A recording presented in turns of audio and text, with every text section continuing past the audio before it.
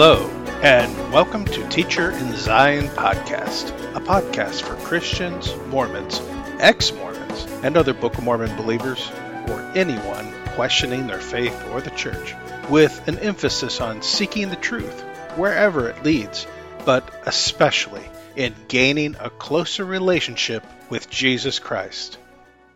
This is your host, Doug Hatton, recording from a winter wonderland in the city of Independence, Missouri. Thanks for joining me today. Being only a couple of days before Christmas, I thought I would share just a few words as we approach the holiday, as well as the coming New Year, and the second season of the podcast. For some of you, this may be the happiest time of year. For others, it can be one of the saddest, and for many different reasons. Personally, I have mixed feelings. As an adult, I enjoy spending time with family, but the holiday no longer has the same emotional impact on me that it once did. They say ignorance is bliss. Therefore, knowledge could be seen as a burden. Regardless, I prefer the truth to any fable. The truth is that Jesus was probably not born on December 25th. In fact, I think we can be fairly certain about that. Not overly important, I suppose. Otherwise, the Bible would have made a point to tell us. What we do know is that the Christmas holiday was first instituted by Pope Julius I in 336 AD. That day was selected by design, being that it was the winter solstice, when many of the pagan gods, like Odin, were celebrated. In fact, December 25th is the same day pagans believe to be the birth of the god Mithras. The Church of Rome chose this, thinking that it would increase the chances of pagans throughout Europe embracing Christianity. But as with other Christian holidays, like Easter, Christmas would ultimately end up incorporating a number of pagan observances. The origins of the Christmas tree is one such example, and is actually spoken of in Jeremiah. Chapter 10, verses 2 through 4, it says, "Thus saith the Lord, learn not the way of the heathen, and be not dismayed at the signs of heaven. For the heathen are dismayed at them. For the custom of the people are vain. For one cutteth the tree out of the forest, the work of the hands of the workmen, with the axe. They deck it with silver and with gold. They fasten it with nails and with hammers that it move not." People hate it when I tell them the Bible speaks against Christmas trees. I mostly do it just to get a reaction out of people. And I usually have a smile on my face when I broach the topic. My intent is never to get someone to stop putting up a tree.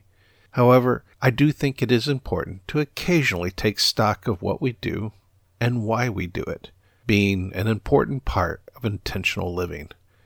It behooves us to be curious and ask questions. By no means, though, do I condemn anyone for putting up a Christmas tree. It is, after all, simply one of the many traditions of our fathers. Most people don't understand its origin, and they certainly aren't trying to pay tribute to pagan roots. I also don't personally think that God holds it against us unless it really is our intention to celebrate paganism. However, even though we are innocent of any intentional sin, I do sometimes wonder how God feels about it. When I was a little child, Christmas was a magical time. I recall laying on my back under the Christmas tree, and with the living room lights turned off, I would stare up from beneath the tree, gazing at the red, green, yellow, and blue lights, while Silent Night played in the background. Despite the mix of Jesus and Santa Claus, Christmas trees and manger scenes, there was at the heart of it all an idea that permeated my spirit more than anything else, and that was the thought of angels appearing to shepherds, proclaiming, "I bring you good tidings of great joy, for there is born to you this day, in the city of David, our Savior, who is Christ the Lord." The holiday music that always touched my heart and moved me in the deepest way was always the songs about the birth of the Savior. Not everyone has fond memories of Christmases long, long ago, and what is a time of celebration with friends and family for some can be terribly lonely for others. It is also known as a season for elevated depression. Some people who have lost family members or become estranged from them may keenly feel that loss at this time of year. Far too often, those estrangements from family or friends came as a result of religion. Religion is what man makes out of the good news of Jesus Christ, turning it from something that would set the captives free into a form of bondage instead, dividing people in ways that are ungodly. If you find yourself alone this holiday season, if you feel a great sadness growing within you, I implore you to give your heart over to Jesus, the maker of heaven and earth. He truly does love you in spite of any sin and regardless of how you feel about yourself or how anyone else feels about you. Christ loves you with a deep and abiding love, which is deeper than any ocean. Even so, our thoughts and our feelings can sometimes block us from being able to sense His love. We can unintentionally withdraw from His touch when we become consumed with negative energy, negative thoughts. Our mind becomes closed off from being able to discern His presence. Brothers, sisters, if you are hurting this holiday season, my heart breaks for you. Know that you are in my prayers. Open your heart to Jesus and feel after His presence. He is all around you and also within. If you have a pet, a dog or a cat perhaps, or some other animal, He is the love and the affection you feel from them. He is in the trees just outside your window. He is in the mountains and in the rivers, and within the wooden framework of your home and the furniture you sit upon. He is even in the very air you breathe. For all those who struggle with concerns of faith or the church, know that there is a God. He is encapsulated in the person of Jesus Christ, being the way back to everlasting joy and purpose. He is the living embodiment of the truth, so hold fast to the truth, above all the traditions of men or even the teachings of the church, for the truth will set you free. And by the truth, even the truth of Jesus Christ, we enter into the path of salvation and into the kingdom of God. If you find yourself struggling this holiday season, please reach out to someone. Talk to somebody. We were created to have interaction with others. If there is someone you trust, or someone who will listen, reach out to them. Perhaps consider opening up to someone you don't even really know that well. Take a step in faith and make a new connection. If you don't know where to turn, you can email me at teacherinzion@gmail.com and let me know how you're doing. If you're feeling trapped and considering suicide in the U.S., call the suicide hotline 800-273-8255 or simply dial 988. There is help, and there is someone who cares on the other line, waiting to talk to you.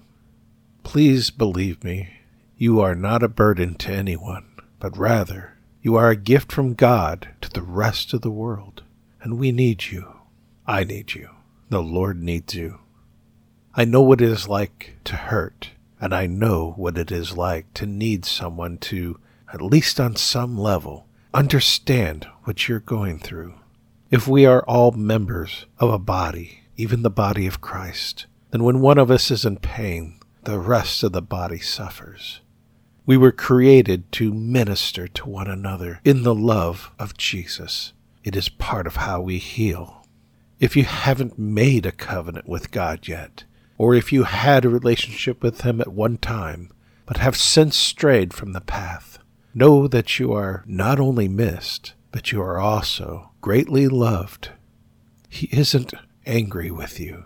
Like the parable of the prodigal son, the father's greatest desire is to see the return of his son or daughter.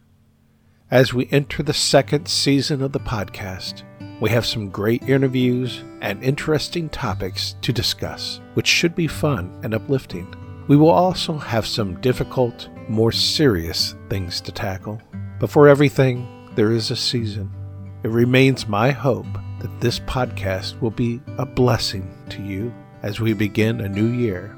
And it is with eagerness that I look forward to the wonderful things God will do as the great awakening of His people continues.